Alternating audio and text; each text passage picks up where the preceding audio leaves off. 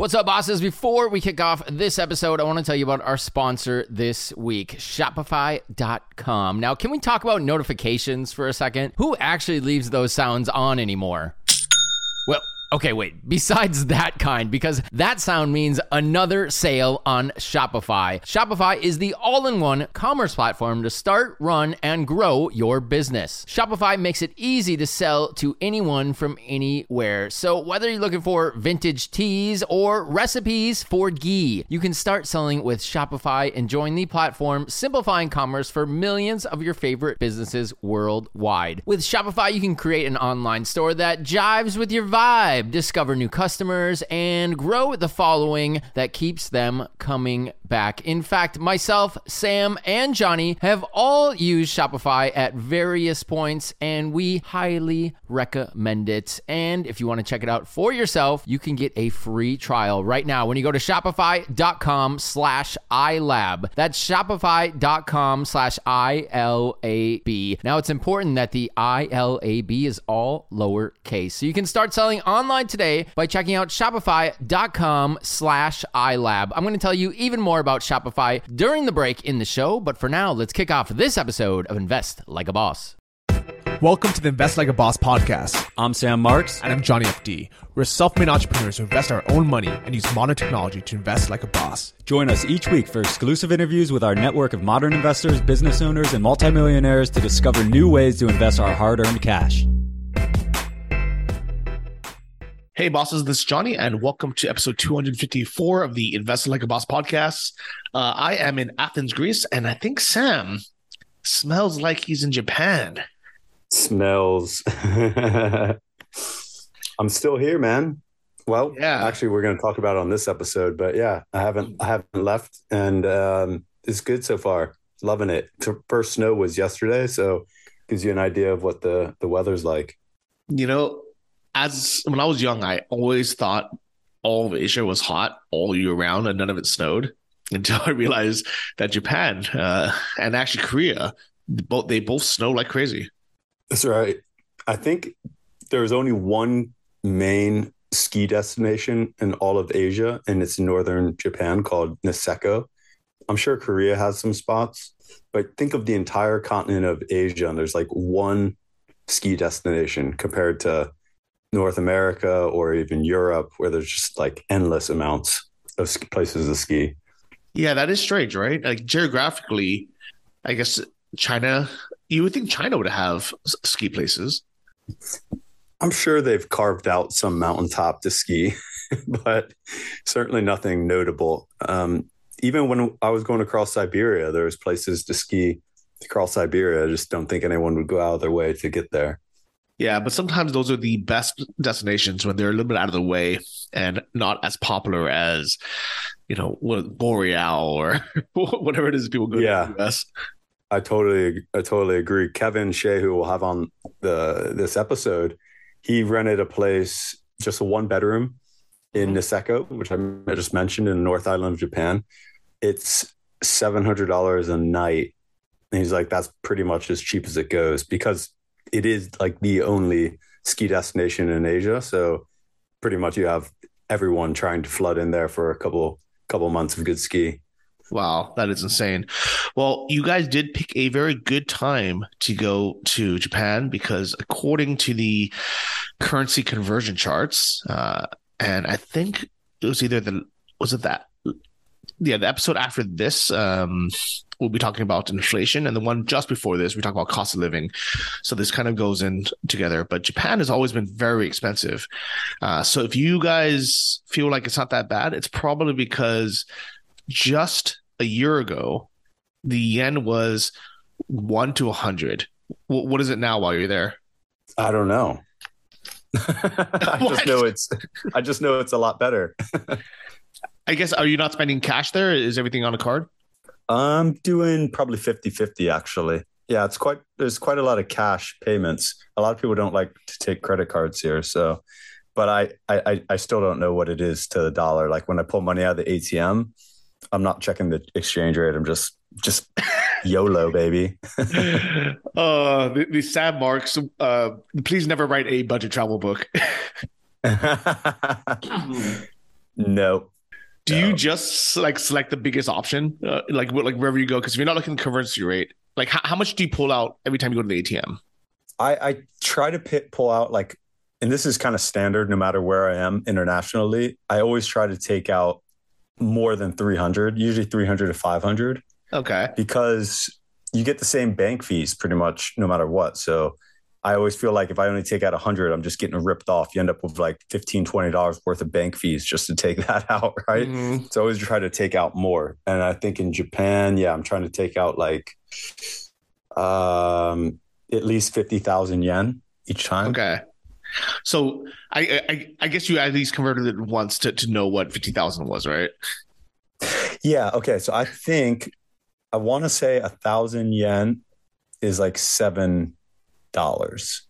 That's kind of the metric I've been going on because most of the saunas, like the onsens, are 1,000 yen, and I'm like, well, it's only $7 to get into an onsen. That's great. Yeah, like that'd be like Thailand price. Yeah. So what it is you're correct. It's $6.81 right now. So it's about $7. Nice. But just 1 year ago, and if we had gone really any time in the last, couple years, 5 years, it was 50% of a difference. So now you're getting 146 yen to the dollar, and throughout the last however many years, 10 years, it's been about 100. So you're getting a 50% bonus. Man, it everything I'm spending here, I'm always like, because I'm using that metric, I think 1,000 yen to $7, and everything seems pretty reasonable. But if you had come when it was 100, was it 100 to 1? Things would be, if everything was 50% more, things would feel expensive. Yeah. But right now I'm like, damn, this is pretty reasonable. Very good value, for everything. Really good food and entertainment and everything for reasonable amount of money. Yeah. Well, I think this might be a good time for me to have gone. But actually, fun fact, I don't know if I told you this. I applied for a job in Japan, and if I had gotten it, I would have started next month. Like this, like you just applied for a job in Japan? Yeah, this pretty isn't recently. an old story. No, this is like very recently. I applied for a job in Japan. It's a temporary gig, but it was a job in Japan.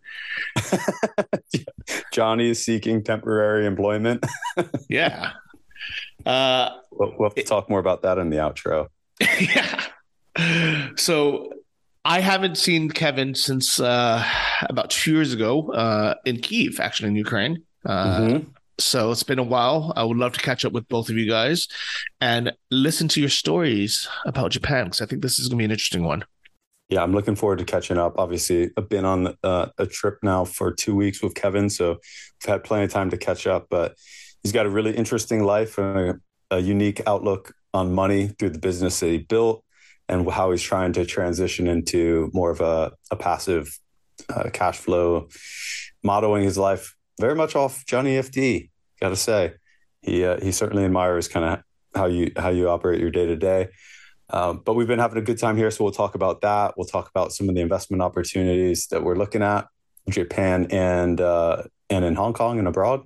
So lots to catch up on. I'm excited. We did not record an episode looking back when we did Trans-Siberia together. I can't believe we didn't, because it was like such a good opportunity to record one. But I guess we had probably just recorded one in Iceland, so we thought no reason to. But that was actually the last time that I hung out with him at any extended period of time. So it's good to catch up.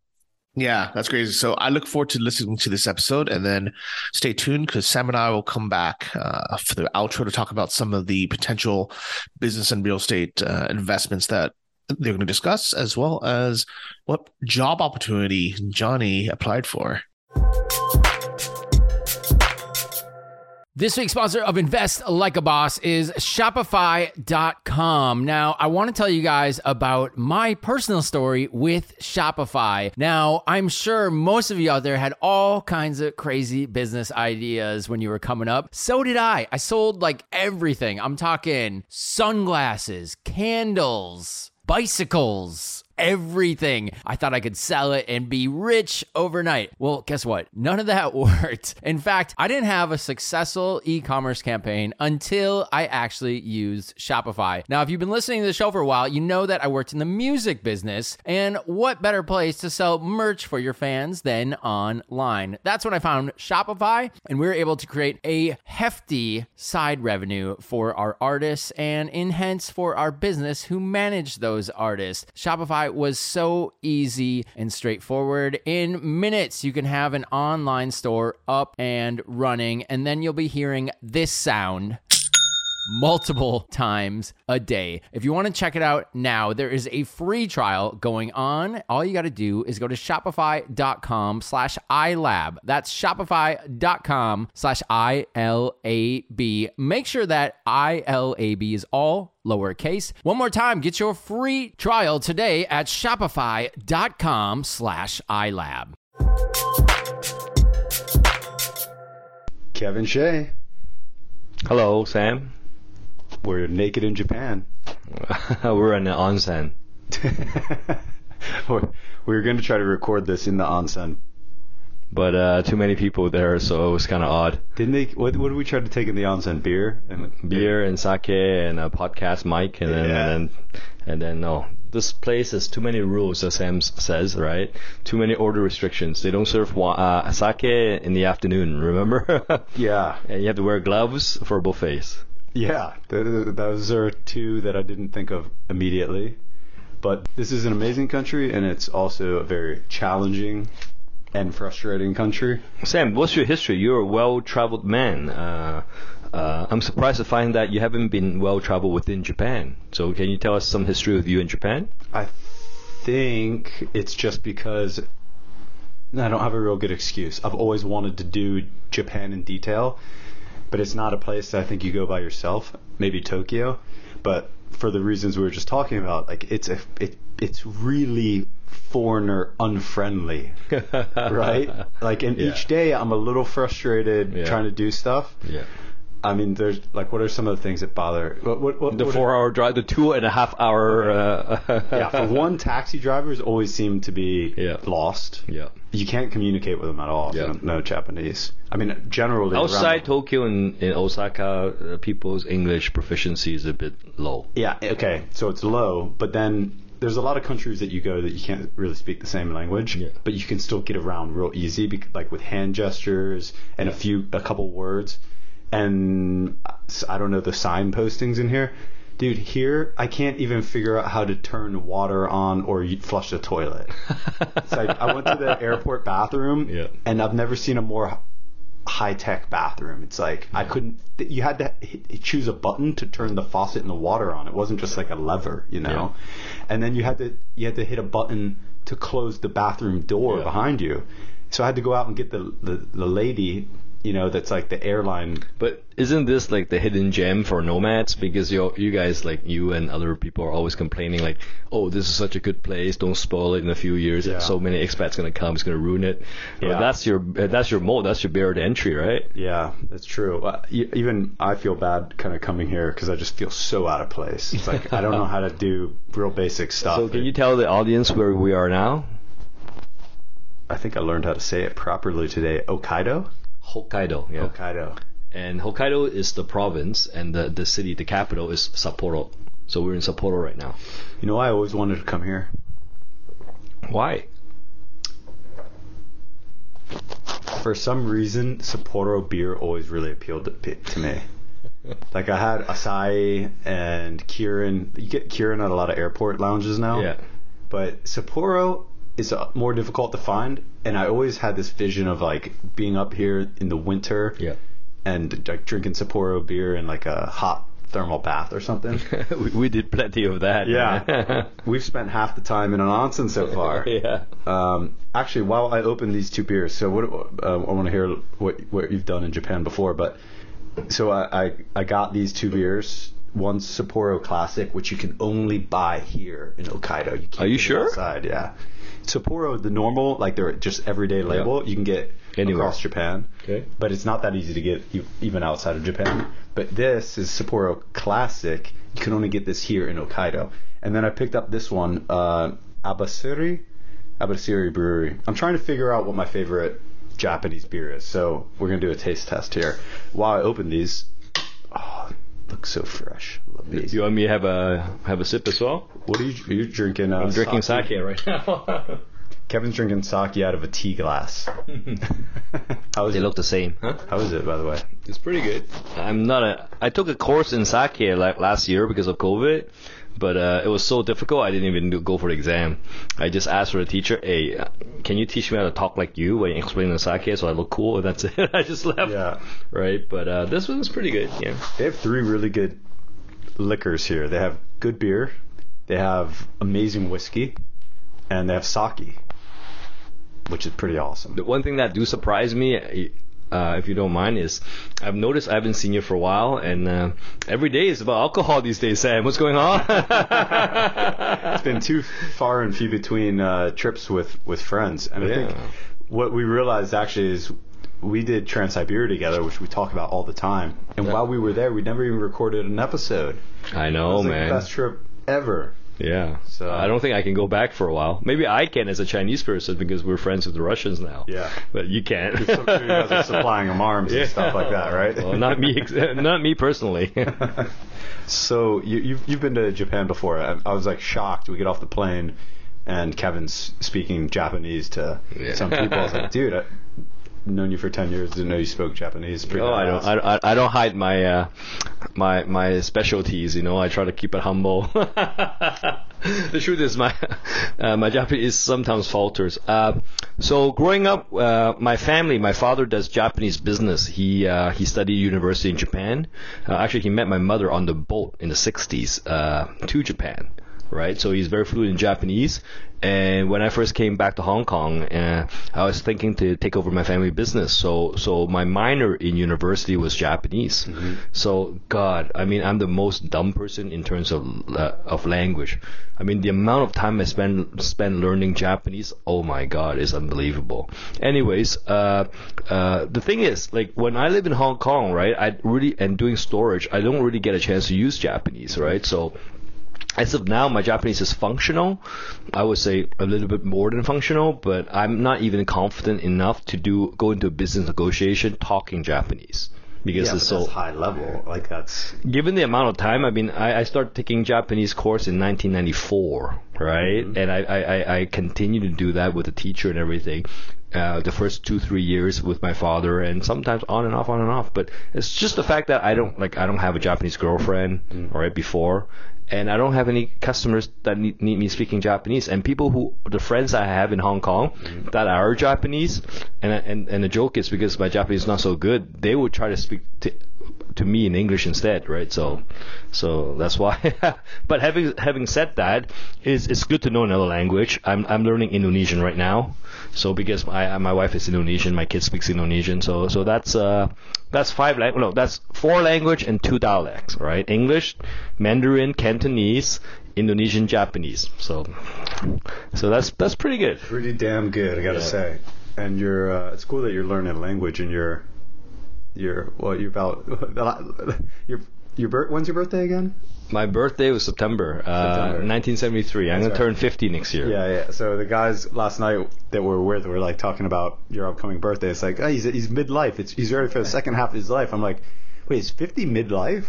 For me, that seems like it's, at least 2/3. But I forget, Asians typically live a little bit longer. They certainly look better later in life. But the statistics I know about life is 1/3 of all people or all humans at the end of their life, they don't just fall off a cliff and die.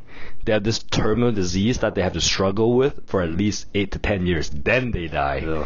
And so like, assume I live until 90 or even 85, right? So I'm pretty like there's 1/3 of a chance, and I'll be pretty incapacitated by 75, 76, so, which is really sad, So I still like to look at it, but as a mental exercise, I think you want to pretend that you live as long as you can. You don't want to say, oh, the end is near, and just mope around, right? So it is what it is. I was just gonna say, that's why I enjoy the beers today, because the last 10 years of your life, you never see like 90-year-old people like drinking wine or cognac, do you? I mean, occasionally. I don't know, but I heard those people in like those Florida homes, they're pretty. Oh yeah, they're pretty wild, man. Wild, but I think that's more like 60s, 70s, 80s, maybe not so much. Yeah. So. Yeah. Awesome trip that you set up here, man. Thank you. So can you tell them a bit about what we're doing so far, what we have done? So Kevin has gotten into biking. Oh yeah. and actually, like in parallel, I got into biking as well in Barcelona, and then my bike got stolen. I was like, I didn't really like. But not this extreme, right? Yeah. This is pretty extreme, right? Yeah. I wasn't really a fan of biking, but what I realized is like I love biking for like 2 hours. What I don't like is going like 8 hours a day. Yeah. I don't like doing anything for 8 hours a day. And this is like just like coffee in an air conditioned office, doing something. Well, the guys that we're with right now, right? These guys are fanatical bikers, right? So they go. Timmy, for example, the organizer, he organizes bicycle trips around the world, right? Yeah. So he loves that, and all the other two guys, that's their number one passion, right? Yeah. And they're telling us like, oh, this is much better than Okinawa, their trails and all that. And I don't know the difference, man. Right? So, but this is their passion. I mean, I do it for the challenge, in the sense that I like to challenge myself outside of work or investment. I like to complete things that I don't think I could do, and doing like 400k or 420k within 6-7 days is the challenge for me. So that's something I'm looking forward to as a breakthrough. Yeah, you almost fainted the first day, right? That's because I was trying to be on a no carb diet and go 80k on the first day as well. Yes, for me, doing 80k in a day is just not even fun. Yeah. It's like I like to do the first 30 to 50 on a bike. You get your 3 hours of biking in, some good stops, some good scenery, and then it's like, I don't want to do another 4 hours. Yeah, is another or fake thing. It's like I get pleasure of doing 80k. Yeah. And then I take a picture of the speedometer, and then my friends praising me that I did 80k. That's something I'm still very shallow about, And everything else that you do, when you do a day like that, everything else you do in the day is so much more rewarding. So, like, for instance, go out and have a nice sushi dinner and a bottle of sake. It's like you kind of earned it. Yeah. But these trips are awesome. So, Sam, are you going to come back to Japan again? Yeah. And what would be the reason, like, or the purpose? What would you do, like, here? What impressed you about Japan? Well, okay. First off, anything else that's frustrating about the country? Because there's quite a few we shouted out earlier, but another one that bothers me is the rooms are all like borderline hot, and I can never figure out to get Japanese. The AC, and the windows don't open. They don't, because a lot of people kill themselves here, So yeah. Okay. So that's a bit morbid, but there's like it's like Celsius. It's like 7 degrees out right now, and it's hot in the room, and every night I'm like beat up from biking, and I go to bed, I'm like, I have no covers on me, I'm just naked on the top sheet, That's a bad one. The newer hotels are better. Okay. And one other thing, cannot find a trash can in the entire country.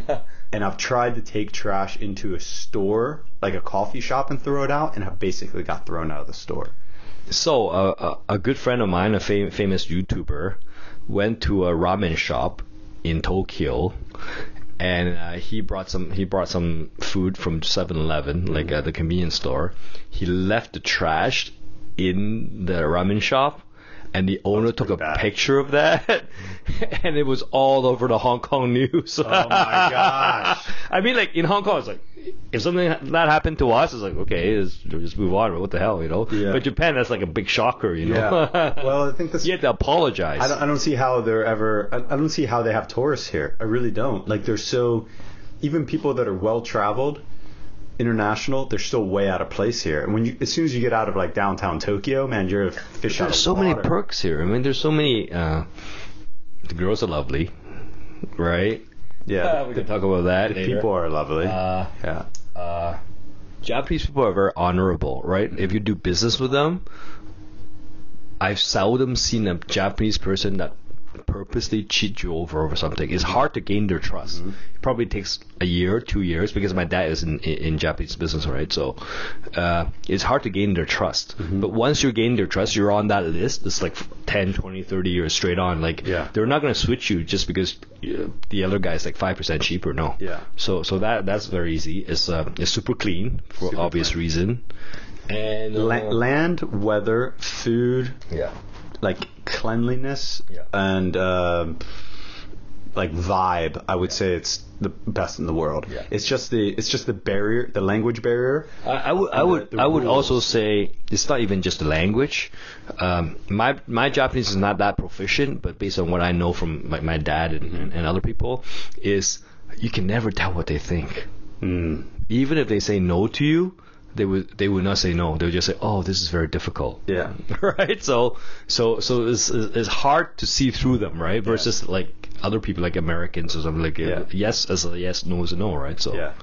Well, I typically like places that. I mean, this sounds odd because I live in Barcelona and Thailand most of the time, but I like structure. I like order. I like rules. I like things to be disciplined. I don't like total chaos and anarchy, right? But here's kind of like pushing it. It's like, oh man, there's all these rules, and then you feel like me as sort of a kind of a rule-abiding citizen for the most part. I feel bad because I realize like I'm kind of breaking rules and misstepping. So the joke, I just don't think you even care. Like I don't like. No, the joke. Sneak up there and take a photo. Like the joke is like I learned this a long time ago because before I was married and all that is. Japanese people are so structured. If you just say like you met a girl in a bar or like for a friend's friend and all that, right? And you want to go on a date with them, it's around approximately 1 week prior. Like they'll go on a date with you for sure, no problem. But you can't just add hey, let's go tomorrow. No, they're gonna say no. It's their schedule is very well structured and kept. If you want to see them, it's 1 week later. Right, so I think you'd be super. I feel like this would be the hardest place in the world to get a date. It would just be like, yeah. I think it would be a fantastic place. I said this to you, like my next life, I'd be like to be reborn as like a Japanese business guy, Japanese business guy. Yeah, rich Japanese business guy. We didn't mention the onsens. The onsen life is like top notch. You go, you do your work day.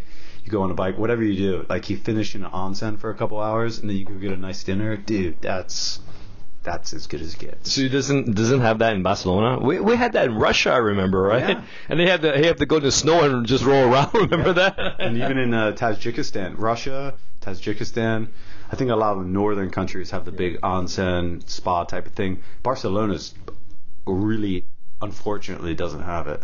You can franchise it. Nice hotels. I know. Yeah, Barcelona's missing a few of these things, including wine storage. But, I don't know. I think if you could learn Japanese like all the chaos is going on in Hong Kong. Why wouldn't you consider moving here? You speak Japanese. It'd be like an awesome place to raise a family. I have very aging parents, so I don't want to leave them before, like the last few years and all that. That's one. I have 150 staff in my business. So you're staying in I Hong trust Kong. them, but not to the extent that I moved to Japan, right? Sure. And there's high taxes here. There's high taxes. There's no digital nomad visa here, man. Fair enough. All right. So you're sticking out in Hong Kong. For now, but we discussed it privately. I made a second home in Bali. My wife is Indonesian Chinese, so we got a place in Bali, so we'll be spending every summer there. Interesting fact, Bali summer is cooler than Hong Kong. It's around 25, 26 because it's next to Australia, so we get the Australian winter. Summer meaning like July, August. June, July, August. And I'm looking in Vancouver because I'm from Hong Kong. There's a lot of Hong Kong people in Vancouver. The thing that really attracted me in Vancouver is skiing, right? So I really like Whistler and all that. But there's a mountain called Goose Mountain, which is 10 minutes away from North Vancouver. So my friend who's in storage, right? He lives there, and he can visit all the people downtown or in Richmond 30 minutes. At the same time, his ski slope is like 5 minutes from his house.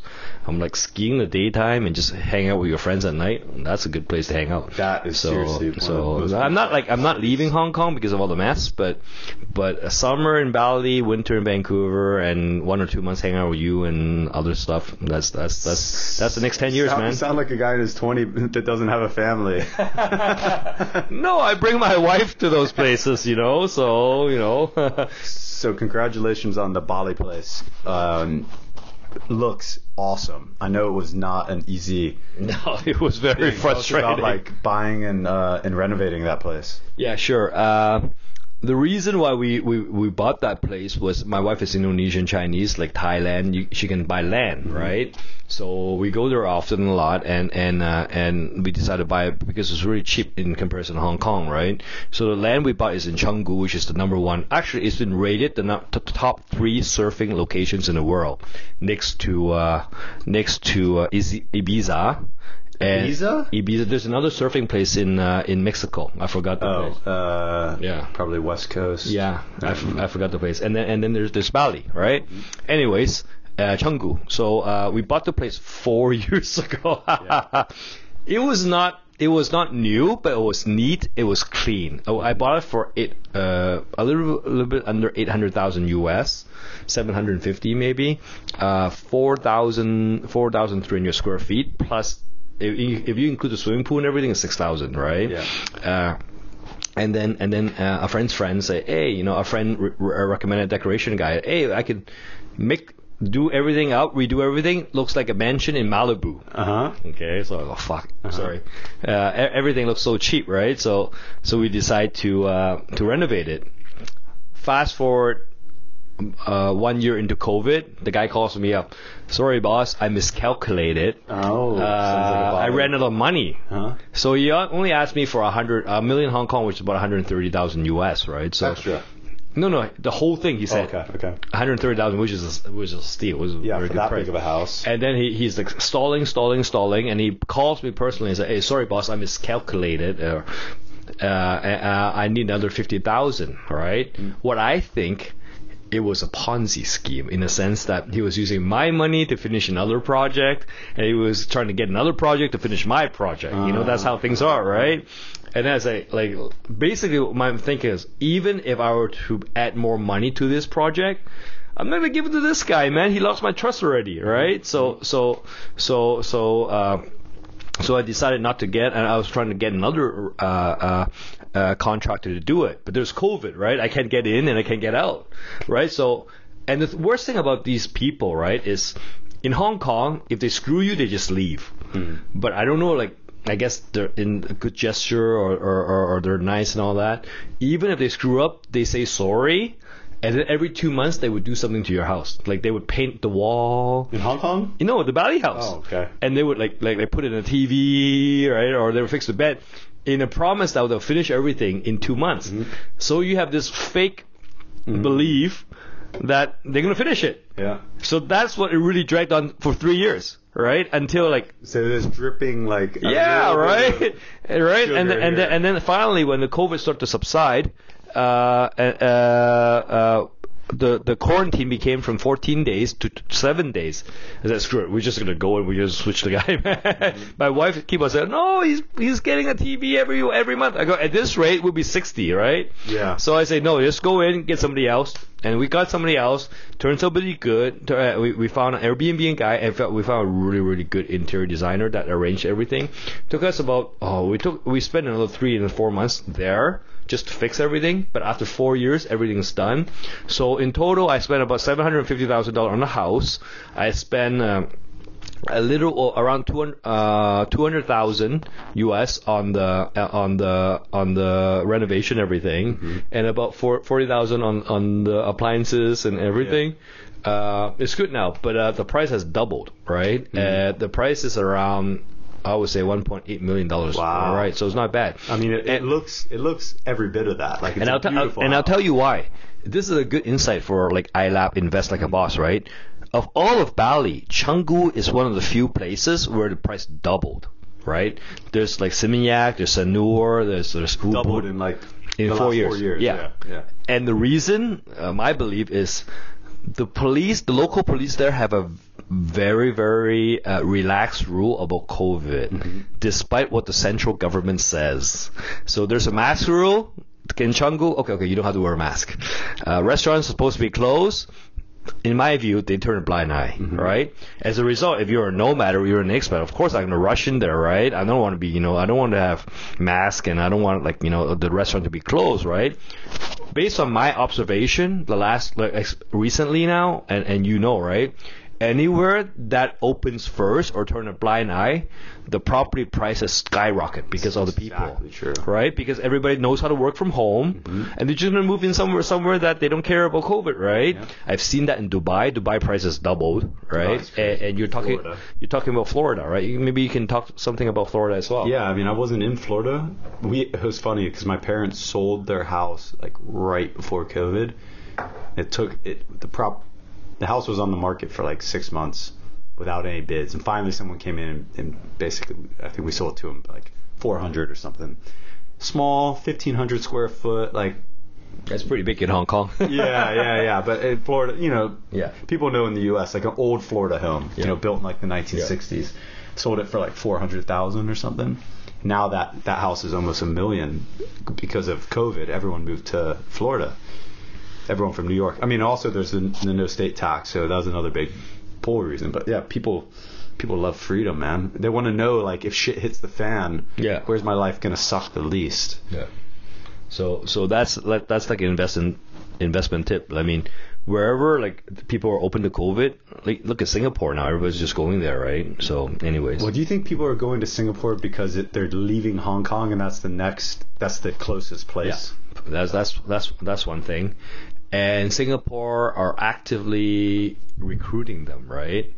How to say? If I'm from China, right, I would go to Singapore, because if I go to US and there's a war, like we Chinese, right, we look at the Russians, right, with assets in US. Oh, it's confiscated. right? So if I go to Singapore, at least my assets not confiscated, right? And from Hong Kong, right, if I go to Singapore, everything, the structure, everything, they have a relatively pretty good finance industry, right? So life in Singapore is pretty good. Like, it's a bit boring, like. Yeah, but, it's too boring. I'll tell you, I was so impressed with Dubai. I've always been a fan of Dubai. I love Dubai too. I love Dubai. And I go usually at least a couple times a year just because I'll fly Emirates. Let's go next year, man. Bro, that city that's going to be like the capital of the world. Vegas on steroids. So much better than Vegas. Yeah. So much better. Like, the business opportunity there. It's literally the center of the world in terms of flux. You can't open a business there. You have to have a local that acts as a co-director, but it's not hard. It's pretty easy, right? I don't know enough about that stuff. What I find in Dubai is like there's rules that kind of suck, but then no one really like enforces them. Everyone's just like, everyone's got this idea that Dubai was built on oil money, and it's not true. Dubai, all the buildings and fancy shit you see, that was all built money laundering. That's all money laundering. You know what the Russia joke is? And everywhere else, they're dumping money in there and they're putting it into investments so they clean their money. So you know what the joke is? In Dubai, the banks under Sharia law, they can't pay interest, or they don't have to pay interest. Yeah. Right? So there's all these people that put in money, and they don't have to give anything, right? So think about that. It's like amazing. It's got to be one of the only places in the world that they literally just make up new land every day. And so we met with a property realtor because we're like, man, we got to get a place here. Let's open an office here. Like, there's so much business opportunity. And like, Emirates is my favorite airline, and I can fly everywhere from that hub, And the real estate agent's like, yeah, property prices are really weird here because like, they just keep making better land. It's like you think you have the most prime piece of land and the best building, and all of a sudden 2 months later, like your sea view is gone because they built another island next to you, and they can just do this like infinitely. So it's really weird. Like the land game and buying stuff there, property there is tough. So maybe do business, but not buy property. If you're like an entrepreneur, and you're thinking big, Dubai is like the spot because you're just going to meet a lot of people that are I heard trying to make moves. Taxes like near zero. Taxes are like near zero, and in terms of flying around, I think it's like 5%. They just changed it. Best place in the world to catch a flight anywhere in the world. So iLab conference, Dubai. Oh, well, let's talk about some business opportunities there. Sure. So we were talking about. I want to hear about, actually, before we get into kind of new business opportunities, tell us about the state of self-storage, because since we talked last in Iceland, we've had protests, we've had war, we've had a recession, what else? COVID lockdowns. Everything. That's 4 huge ones, and everything seems stable. So last time when I saw you in Iceland, that was 2018. That's 4 years ago. And the first time I was on iLab, it was 2016. I just had the fire. Mm-hmm. Unbelievably, I'm still dealing with that, with the lawsuits and everything. Episode 7. Yeah, you didn't actually talk about it in episode 7 because it had just happened. So yeah, you don't have to talk about it now. But yeah.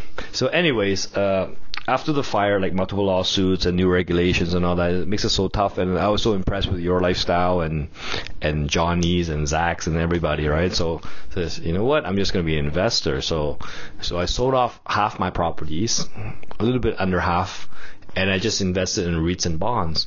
And I admit it wasn't the banker's fault. Mostly, I got greedy. I leveraged, right? But I was diversified. Like I didn't have anything over 10%, right? Wait. You were leveraged but diversified. You mean you took out leverage, but you were invested in multiple different stocks and bonds. And I thought the correlation between stock and bonds is not so strong. Traditionally, if stock falls, bond would rise. If bonds fall, stock would rise. You're reading too many books that were written exactly. in the 1990s. Exactly. That's the problem. That's the problem. People should take up these books off the shelf. Yeah. You know what I'm saying? Anyways, the first year I was with you, like in Iceland, and then we did the Siberia trip in Ireland. The first year, because I was so leveraged, I was making actually more money than storage. I go, holy cow, who the hell would want to work? Let's just do this full time. And then 2020 happened when US just realized they had COVID. March, I don't know if how was your iLab episode then, but around the clock, everything dropped 30% plus. And I had margin calls after margin calls after margin calls. To make the long story short, my whole net worth that I've accumulated 50 or close to 50 years of my life, it dropped 28%, which is a lot for me. At my age, I can't lose that much money. Well, you can. You just be a little less rich. I was talking to you, right? And you say, try not to go under this number, right? Especially in Hong Kong, right? When people are so damn rich. Anyways, at the same time, because of COVID, this is due to COVID, right? And at the same time, so make the long story short, during the fire, like I had about 66 locations. They made a new regulation which asked me to demolish all my sites. Mm-hmm. And during the protest and COVID, the court closed because of COVID. Mm. So they can't sue me. And storage is stable. It keeps on pumping in money, generating more and more money. Mm-hmm. So I'm thinking to myself, okay, I got 2 roads here. Either I try to do finance and investing and have a risk of losing all my money overnight, right? Or I stick with storage. I may get sued, and there may be a fire and flood. There's like a lot of these, nightmare or stressful issues, but at least the money is there. At least it's stable. Yeah. So after long consideration, I decided to go all out. I closed my bank account with investing. I decided to return to storage. Yeah. Do what you know best. Full circle. You know what I mean? It's like, I tried to turn left, and God made me turn right. I tried to turn right, and God made me turn left. So it is what it is. You're just made to be the self-storage king. But storage, I tell you, is so damn stable. In the U.S., this year, because of interest rate different, but last year, people are like raising rent 80% to 100%. I'll tell you why in the U.S. There's two factors. One, the cost of shipping is so expensive. I don't know if you know, your friend Scott knows, right? Is it Scott? Yeah, Scott, right? He's in shipping, right? Because of all the COVID rules in China, things can be shipped to U.S. Whereas as a result, there's no steel. So people who want to build storage, they can't get the steel to build the storage. And the second thing is everybody decided to work away from home. So San Francisco is hollow out, like New York City is hollow out, and everybody moved to the suburbs. Right. So when they move to the suburbs, they put trash or they put their stuff in storage. So there's like double the demand and no supply. So it was really, really good last year. This year, I think it's still stable, but no, I tell you, like storage is a good industry everybody should look into. I haven't thought of any scenario that puts a dent in it. Like I tell you one scenario, and you would be surprised if Uber comes out with a if Tesla comes out with a self-driving Uber. Okay. That would be a big hit on self-storage. Well, they're gonna, so why? The average Americans, they don't use their garage to store their car. There's so much trash and junk in there, they can't store their car inside anymore, right? So they park. No, sorry, I got it wrong. Every garage is stored a car, right? Yeah. When your Tesla or your electric vehicle is self-driving and is picking up other passenger when you're not using it, you don't need a garage in your house anymore. Thus, you don't need self-storage. You just bring back everything and just put it in your garage. Who's thinking of this shit? Like, you gotta be a very, very expert self-storage guy like Kevin Shee. Yeah. That's our demise. You know, somebody said that. Really interesting. Yeah. That's so interesting. Yeah, because I'm thinking of all the geopolitical events that Hong Kong has, or self-storage in Hong Kong is effectively thrived through, right? Yeah. Like rent. Well, not really. I mean, given the new regulations that we have, that's a tough one. That's regulations. It's really bad because just say I have a self-storage here. The amount of safety and the amount of hallway that I have to give is ridiculous. Yeah. But if I have like a subdivided office that upstairs or nearby, it doesn't count anymore. So if you're storing with me and I charge you like $600 a month, and then you after 2 years ago, why am I storing with him if I'm just rent an office over there and just put my stuff over there for like $200? Yeah. And the reason they have $200 because they don't have the self regulations, right? So yeah. So for the listeners, what the Hong Kong government's done is used to be able to outfit your self-storage premise however you wanted.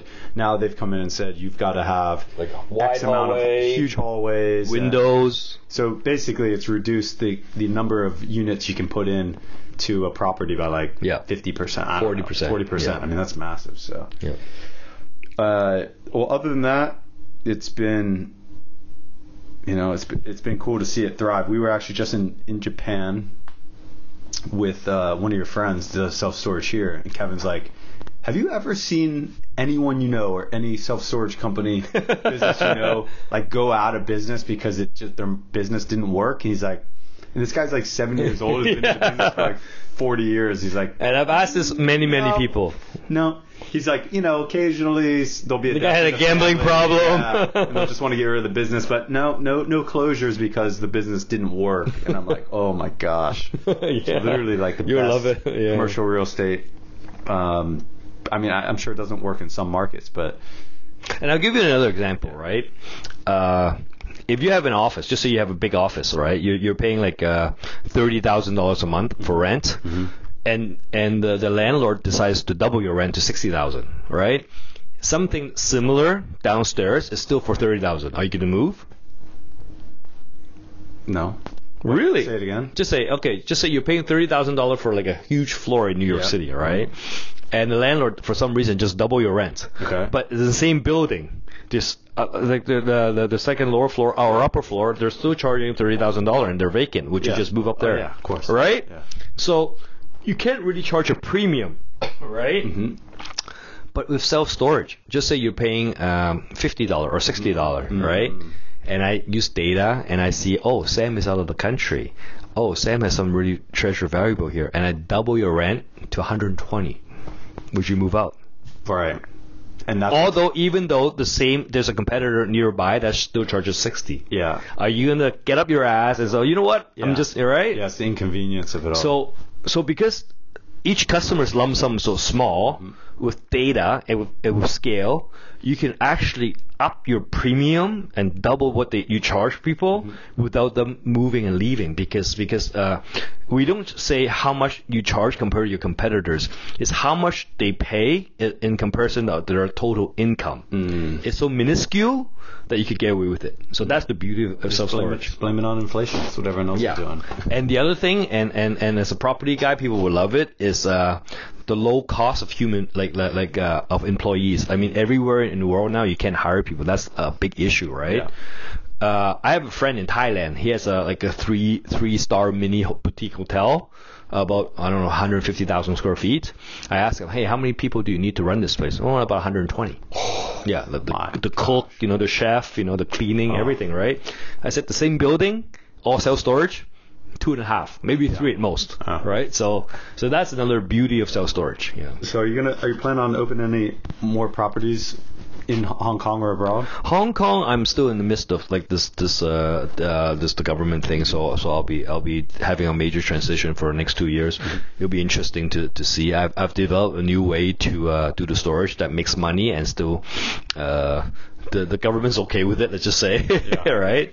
But Hong Kong is very generous. I mean, over the years, I've learned not to complain about the government and just to take advantage of whatever they have, right? So they have this brand promotion fund. So if I open SC Storage anywhere outside except the U.S., I get up to $130,000 in subsidies. So I'll be opening different ones in Singapore and probably Dubai. So if you're interested, we can take a look. Let's do it. As long as I don't have to put any money up, I don't have to be involved. I can just collect a passive dividend. You have to come and party. Yeah. And instead of giving a dividend, we just do a trip like this each year or something. I love it. Yeah. So we got another 6 days left, I think, on this trip. Yeah. Or no, maybe more actually. I think more, like 10 days. What do we got left? 8 days. What do we got left? What have you planned? Just riding bikes every day. We're gonna see my friend in Sapporo who has a very famous crab and sushi place. So I always ask Sam to join EO. I'm part of EO, is an entrepreneur organization. Is from the US. Is by Vern Hemnish. So I've joined for 8 years. It's like a successful entrepreneur club. You have to have like at least $5 or $6 million revenue to join, and before you have to be under age 45. They'll probably relax it if you're very successful, but normally it's under 45, right? So you should join. Once you join, you're in. But the network is amazing. Every city I go to, there's a EO member there. As a courtesy, they always have to take you out. Like, they may not buy you dinner, but they'll come out and meet you, right? Right? You know a few of them in Barcelona, right? So they're definitely not making $4 million a year. No, $4 million in Hong Kong because there's so many rich people, right? Yeah. In India, it's 10 million because they're so exclusive, it's crazy, right? But in US, I think 1 or 2 million. But the network is good, and there's no solicitation, so you can't sell people, right? It's just a network where you're supposed to meet once a month, and then you just share your business challenges or opportunities, and people give you feedback. It's like your own board of advisors, which I think is very good. It's really cool. Yeah. All right, so we got that tonight. Kevin wants to ride bikes every day for the next 5 days, like 80K a day. I'm like, that doesn't sound fun at all. So found out that actually where we're staying in Sapporo, for the listeners that like whiskey, Nikka, Nikka. Let's go there. Whiskey distillery is like 20 minutes away. I was like, holy shit, that's so let's go there, man. We were drinking that whiskey last night. It was amazing. So I'm trying to convince Kevin tomorrow to skip out on riding and just go do a tour there. I think that'd be awesome. Sure. We'll talk about that later. All right, man. Well, it's been fun to catch up. Yep. So what's your plan, Sam? What's your plan after this? Where are you going? And what's your plan in stall? It's already October. What's your plan for 2023? Let's talk about that. 2023. Whew. Yeah, man. I mean, I met you 2012. Man, I'm not planning too far ahead anymore. I'm just kind of trying to take it day by day. But actually, what really sounds good is just kind of following around your agenda as much as I can. That's already pre-planned, like Colombia, Machu Picchu coming up, and then 50th birthday, Bali in July, August, and then September for your birthday. Actually, Kevin's planning to do a bike ride, basically the route of the Camino de Santiago that goes from France to Santiago, and I've obviously sleeping near a vineyard every night. With a video production crew to talk shit. So talk about. I went to Ukraine last year and Iceland and everything. I had 2 production crew, right? So that was pretty good. Yeah. I never saw any like the videos or stuff that you did. Oh, I'll show you later. It was pretty good. Yeah. We've covered the Ukraine. Any business ambitions or investment ambitions next year? I mean, the best thing to do right now is deposits, man. Yeah. I mean, at 4 or 5%, what kind of business beats that, man? Yeah, it's a tricky one. I'm starting to get a bit of. The last couple of years, I was like just totally shut down from pursuing anything business related or achievement related or material related. And I'm kind of glad I went through that. Like, I think it was sort of a necessary like cycle, almost like a washing out. But now I'm starting to enjoy it. Like, it's fun doing a trip like this where it's like it's a perfect balance. You have something adventurous and physical, like a physical challenge. You have a new culture. You have business. You have friends. You have friends, business, and like we don't get crazy, but in the evening we'll have a couple beers or something. Yeah. And so it's a really good all-around balance, and I wouldn't want to give up the business conversation. Like we were talking, it's almost like you have to stay in business just to be part of EO, because you don't want to be in there and be like some passive investor. So I think having something that's actively challenging the brain, and you're kind of. But you don't you don't want to I don't know, I remember a really good statement you made a long time ago. Entrepreneurship beyond financial freedom is building your own prison, right? Okay, if you need it for money, you want some money, you want to support your family or the life that you live, is one thing. But after that, and you try to build more and more and more, it has to be reversible. Just say you're in retail, right? Like me or something, and you got a very good property, right? And then the landlord says, okay, I'll give you a very cheap price, but on a condition that you sign a personal guarantee for the next 10 years. Mm-hmm. How the hell are you going to get rid of that? Right? So my view is I don't want to get into anything that's non-reversible. I want to get out of. If I want to close my business, I would be able to do it within a year. I don't want to be stuck there for ongoing or have a lawsuit like me, right? Yeah. That goes on for 5, 6 years, 7 years, and the lawyers keep on billing you, right? So that's one thing that really struck me, So it's okay to get in business, but everything has to be reversible. That's what I'm saying. Yeah. At least this is beyond financial freedom, right? Definitely careful with commitments at this point. Yeah. So before we break, you've been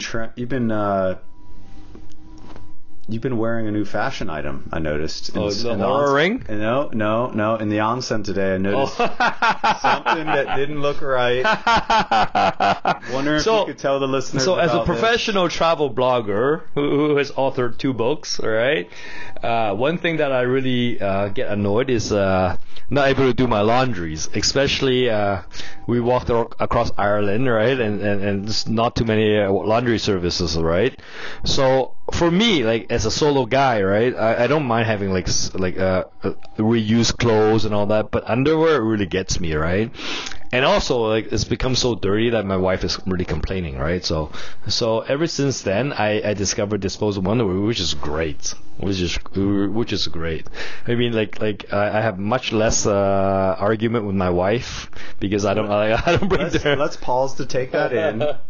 Kevin Shee, the kingpin of Hong Kong property, wears disposable underwear. And when you see these things, only for when I travel. Know what they are. It's because everyone's gotten a massage back at some point in their life when they had to put on those shitty little rough. They have a higher quality one where it actually feels like real underwear, Oh, no, it does not look like real underwear. It looks like sandpaper.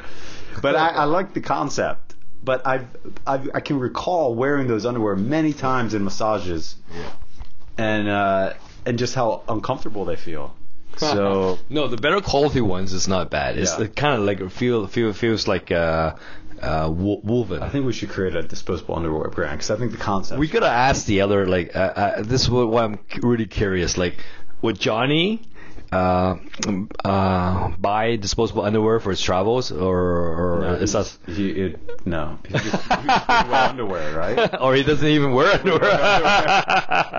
No, but it's true. I've spent so much time trying to figure out a place to wash my underwear, and then I spend like 30 minutes washing underwear, like in my sink here, and then you hang it up all over your room, and it doesn't always get dry before you. It's kind of a pain in the ass. I'm at a point. Underwear might be the future. I'm at a point where when I travel more than 2 weeks, I just buy T-shirts and I just throw them out when I leave the country, right?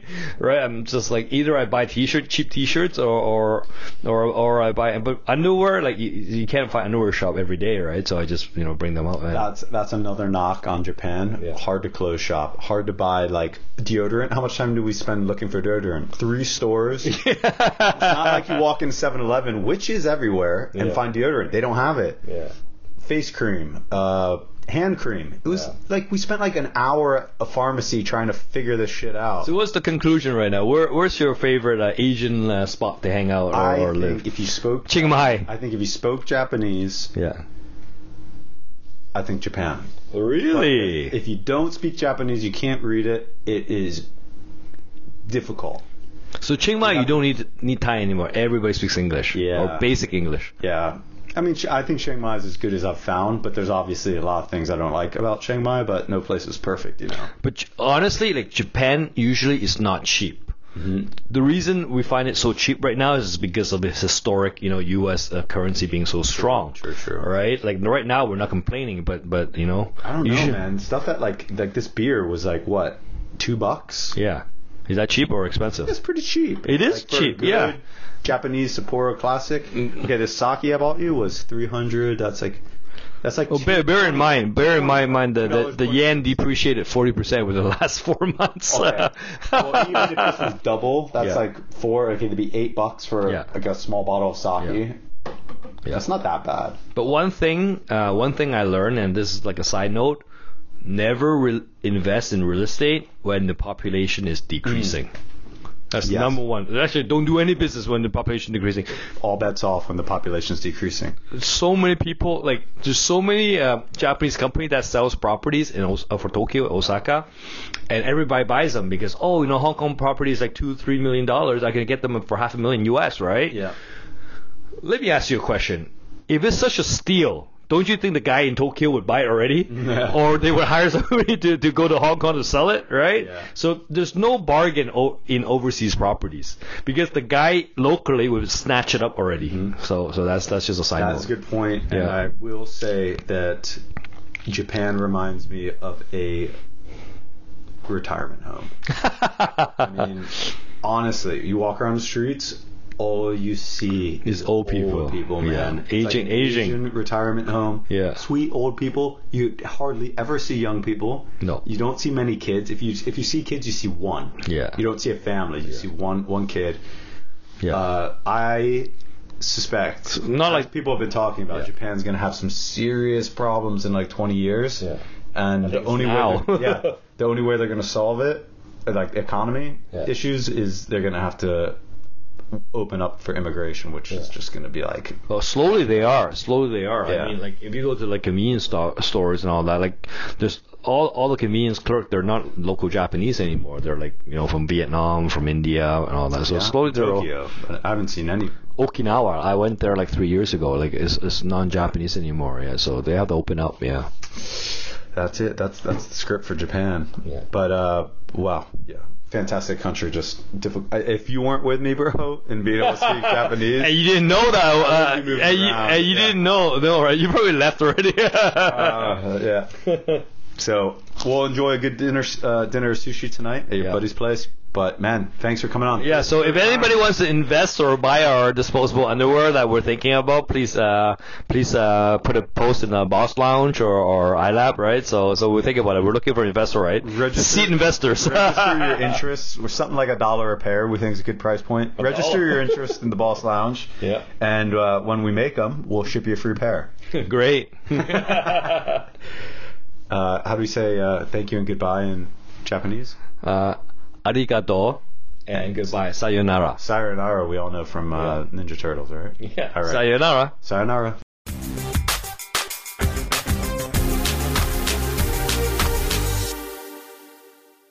So, Sam, what job do you think that almost caused me to go to Japan? That is so unexpected for you to say. I am sort of clueless. Give me a second. No. I mean, it would have to be something like travel, like you promoting the opening of Japan again, because they just opened the borders again like 3 weeks ago. The only other thing I can think of is like some type of winter temp staff worker, but I don't think you even like skiing or the cold. So I don't know. You know what? You are spot on with all that. If you kind of combine it all, it was a temporary 2-week seasonal gig, and it was going to be on a cruise ship in Japan over Christmas. And my job, I'll give you a hint.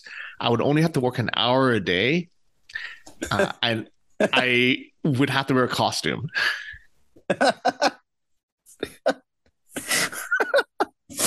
Oh my gosh. Are you like some type of dinosaur entertainer for kids camp? Basically that. I would have been Asian Santa. No way. How the hell do you find these opportunities and apply for them? Yeah, somebody posted it in one of the Facebook groups I'm in. They said, "Hey, we're looking for an Asian Santa. You don't need to speak Japanese. You just need to be over 200 pounds and have a bit of a beard." And I was like, "That is me." And you're like, "What else am I doing right now?" Yeah, it's all expenses paid. I figured, and I've never been to Japan before. You know, we work an hour a day. The rest of the day, I can mess around and have a little lost in translation adventure. Why not? So I'm actually shocked that you didn't get the gig. Do you know who did? No, I'm shocked as well. I'm like, who would make a better Asian Santa than me? Yeah. Oh my gosh. Yeah.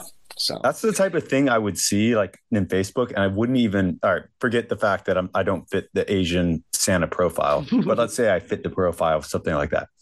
It wouldn't even register for me to like think about glancing at it. But it's actually, no matter where you're at in life, like doing something like that would be super cool.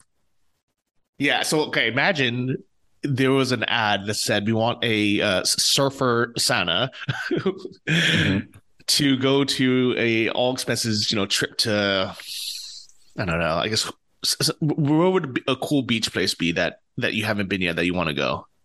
Okinawa, Japan. Yeah. And you need to be, a thin white Santa that can pass as a surfer, dude. And you just work an hour a day, all expenses paid, 2-week trip. I mean, honestly, that's the type of stuff that I want to be doing with my life. Like I have not, get to a point where like I have nothing I really need to do. And I just start doing some weird, interesting, stress-free stuff like that, Yeah.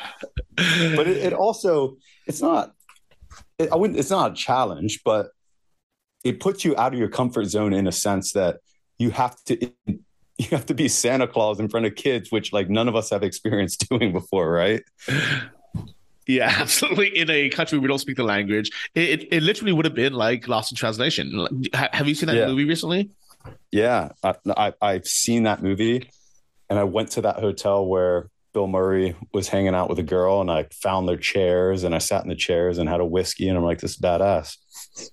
Yeah, and it's, I mean, if anyone hasn't watched in a while, it actually is a bit sad, especially, when you kind of look back on his life as well. It shows, the life of a successful person that is just in a country where they just feel lost and they don't really have any reason to be there. And, the friendships, that you make, it's kind of out of this weird, mutual desperation. Honestly, it kind of feels like my life here in Athens. Yeah. Well, I think Athens can be a very lonely place, man. It's weird that you said that because I've been there and I was there it was the only Christmas I spent totally alone. And I was in a hostel on Athens. And I decided not to go home for Christmas, but I was actually in Egypt. And then I was like, I don't want to spend Christmas in a, Muslim country. And it was like Christmas Eve. And I'm like, this kind of sucks. Like, so I got a flight, the cheapest flight to the nearest place in Europe. And it was Athens. And I spent Christmas Eve in a hostel in Athens. And I pretty much cried for an hour before I went to sleep. I'm like, this is just terrible. But I overall, the Greek people are very open and friendly, good to hang out with. But I've had some lonely times in Athens before, as much as I love the country.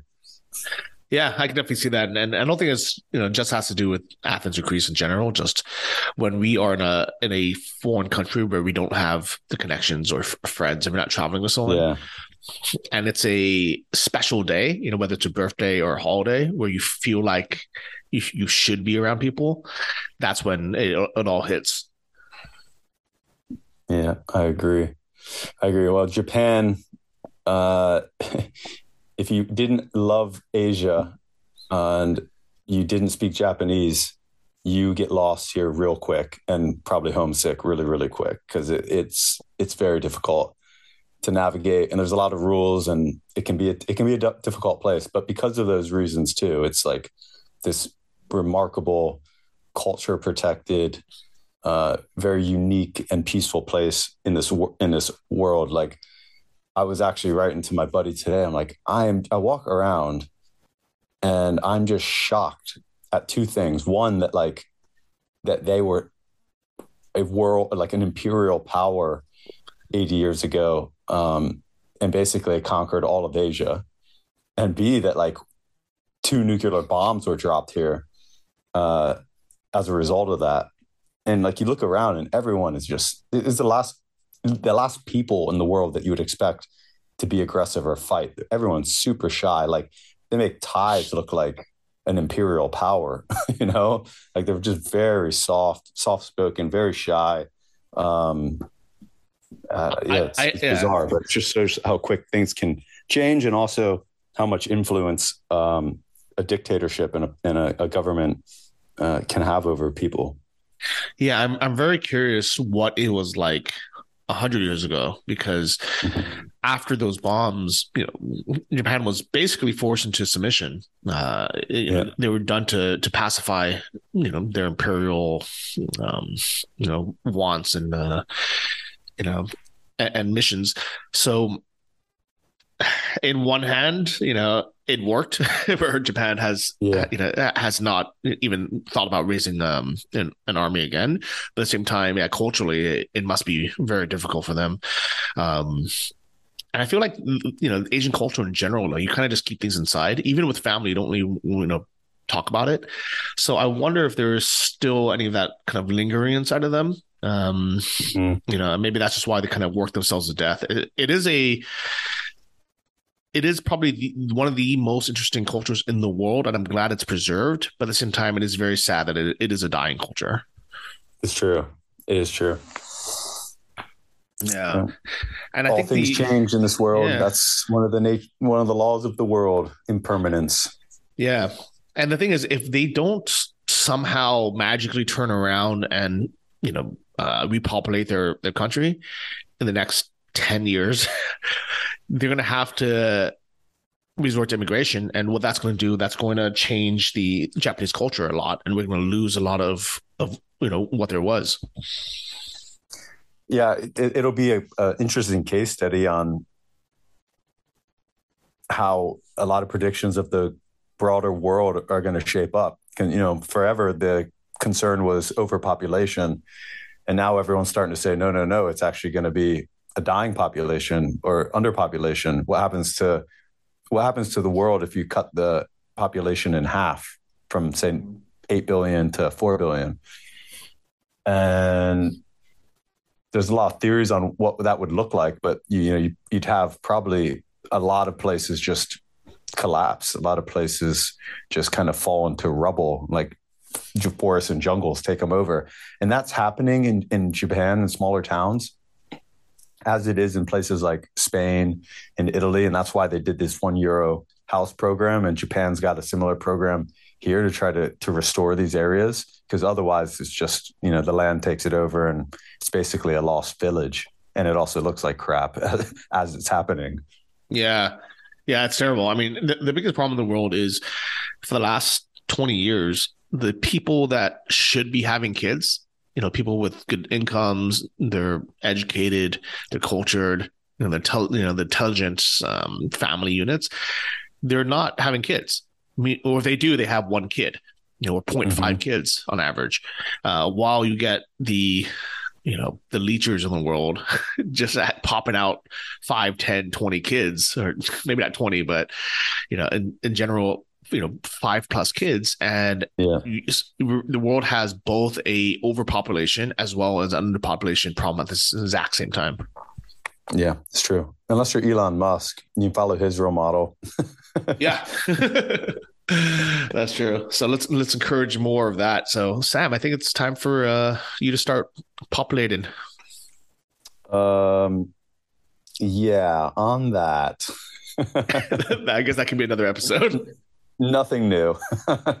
Yeah. Nothing new, but always a thought in the back of my mind. Not a day goes by that I'm like, what am I doing?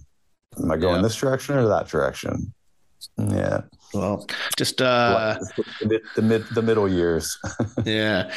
Well, one thing that you did mention with Kevin that really made me think is 50 is not the halfway point. Even if he ends up living to 100, or we end up living to 100, 50 is at the halfway point of our good life. It's like, 3/4 in, because after 75, what are we going to do? We're going to sit around, maybe have a cup of tea and read the news. That's exactly true. I think I'm 37. I think I'm exactly midlife in terms of cognitive abilities, so 37 times 2, 74. After 74, maybe I'm still reading philosophy or doing some investments and stuff, but I don't really think I'm going to be applying my brain in a real meaningful way. So yeah. Speaking of investments and body, yeah. Go ahead. It is very interesting what Kevin did, kind of going 100% into wanting just passive income, and investments, and then kind of making a huge 180 and selling his entire portfolio, probably at a loss, but then bouncing back and going hardcore back into storage. He got over leveraged, right? Yeah, scary. Yeah. And I think it happens to so many people when they are for the first time able to get credit in a significant way, or a loan in a significant way, or they have property and they can refinance it, and everything's going up. We're in a bull market and cryptocurrency is going up and tech stocks are going up, and you have access to capital that's not yours, you owe back, and you try to accelerate your gains. So that cuts both ways, That's why it's a scary thing. That's why I literally never touch it. It scares me.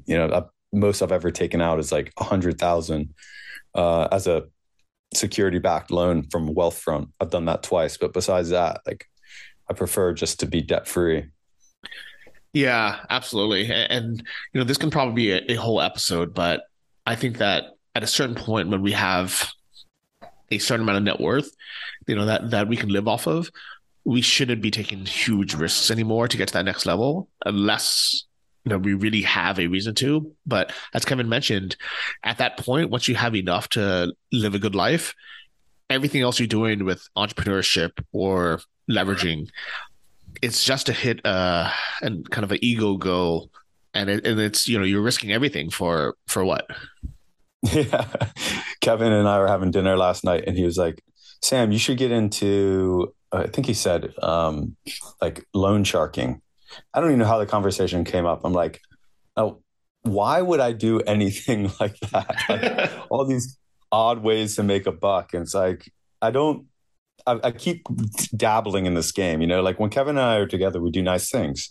We have really expensive dinners and nice bottles of wine. And every time I do it, it's like, it's great for a couple of days. And then after a few days, I'm like, I don't even really enjoy this, like I enjoy just like literally super basic life, small amount of luggage, minimalism, like peaceful nature stuff. So I still keep coming back to this point where like, I'm drawn into making much more money.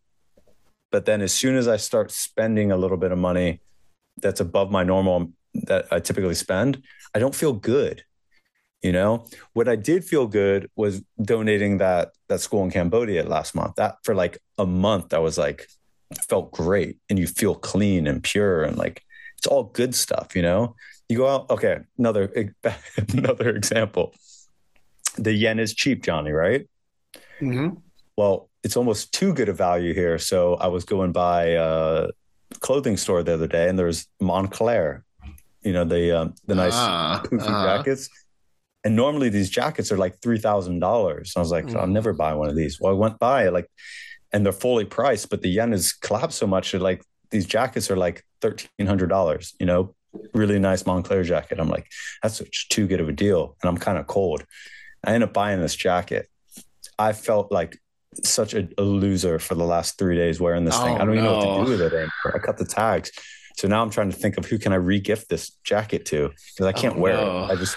I feel like a douche, And it's for anyone who doesn't know what a Montclair jacket is, it's like these kind of wrapper puff jackets, but they're super shiny to get the attention. Mm-hmm. Okay, so not only is mine super shiny, just like you described, and super poofy, it also has so it's all black, like shiny black.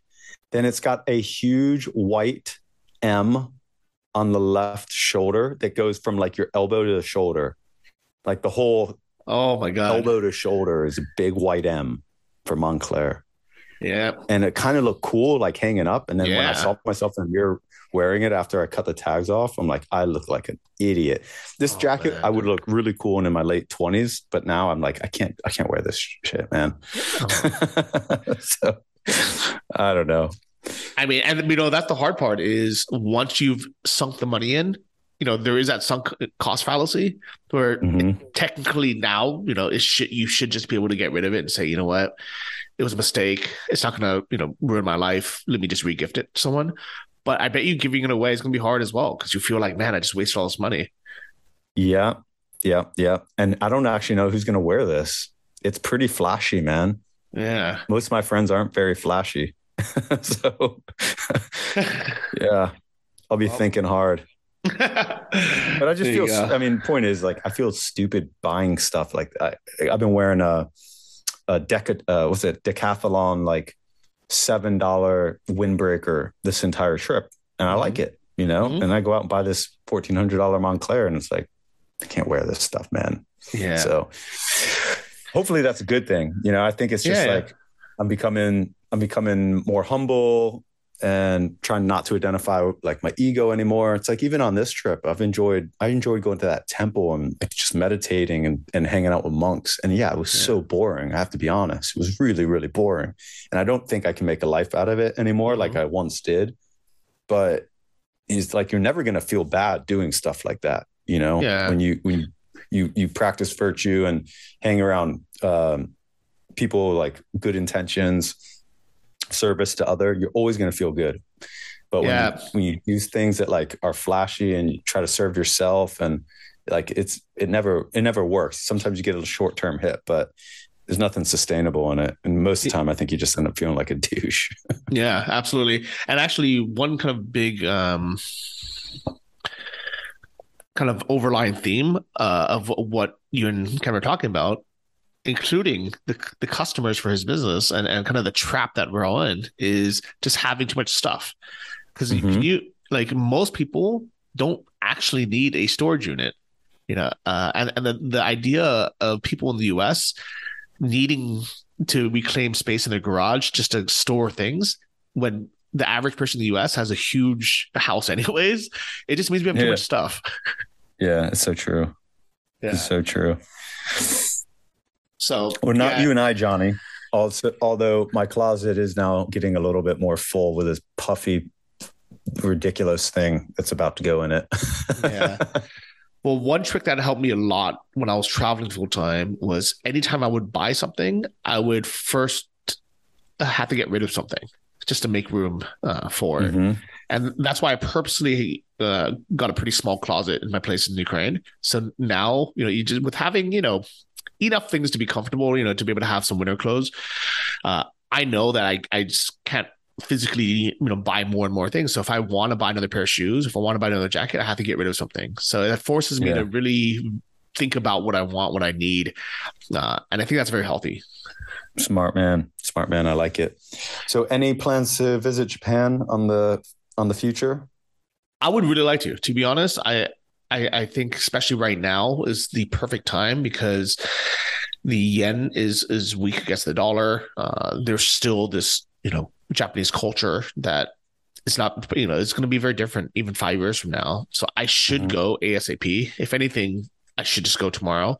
But I don't know. I just going all the way to Asia, just to me, it's not in my cards right now. I made the mistake of, planning routes, buying a home in Ukraine, and and a car, and now I feel like I have to go back after this to drive the car, make sure it doesn't sit all winter, check on the house. So, yeah, the things we own end up owning us, and I would say that's the big takeaway from this episode. It's true. Well, I hope the listeners enjoyed hearing back from Kevin. That's the third time he's been on the show. So I think that puts him in the running with Omar Khan for most frequent guest. And we got a lot from everyone's feedback in the Boss Lounge on their favorite episodes. So we're trying to bring more and more of those to you. Other than that, Johnny, have anything before we wind it up? Yeah, shout out to Kevin. Thank you for coming on. Looking forward to hanging out again soon. And all you bosses, thank you. Stay bossy. Appreciate all of you guys. And Sam, I hope to see you as well.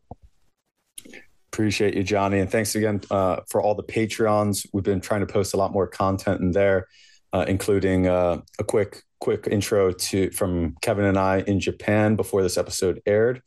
And if you guys have any guest suggestions, please shout them out. We're starting to plan our next quarter, and we'd love to know who you guys want to see on the show. Awesome. See you guys. How do you say goodbye or thank you in Japanese? Arigato is thank you, and bye. I think you should know this, Johnny. Didn't you ever watch Ninja Turtles? Konnichiwa? Obrigado? No, I don't know. Sayonara. Oh, yeah. Sayonara. Yeah. Thanks for listening to the Invest Like a Boss podcast. Join our mailing list at investlikeaboss.com to get exclusive access to our insider investment portfolios and our private members forum. If you enjoyed this episode, please subscribe on iTunes or your favorite podcast app. Tell your friends and leave us a review in the iTunes store. It helps more than you know. See you guys next week.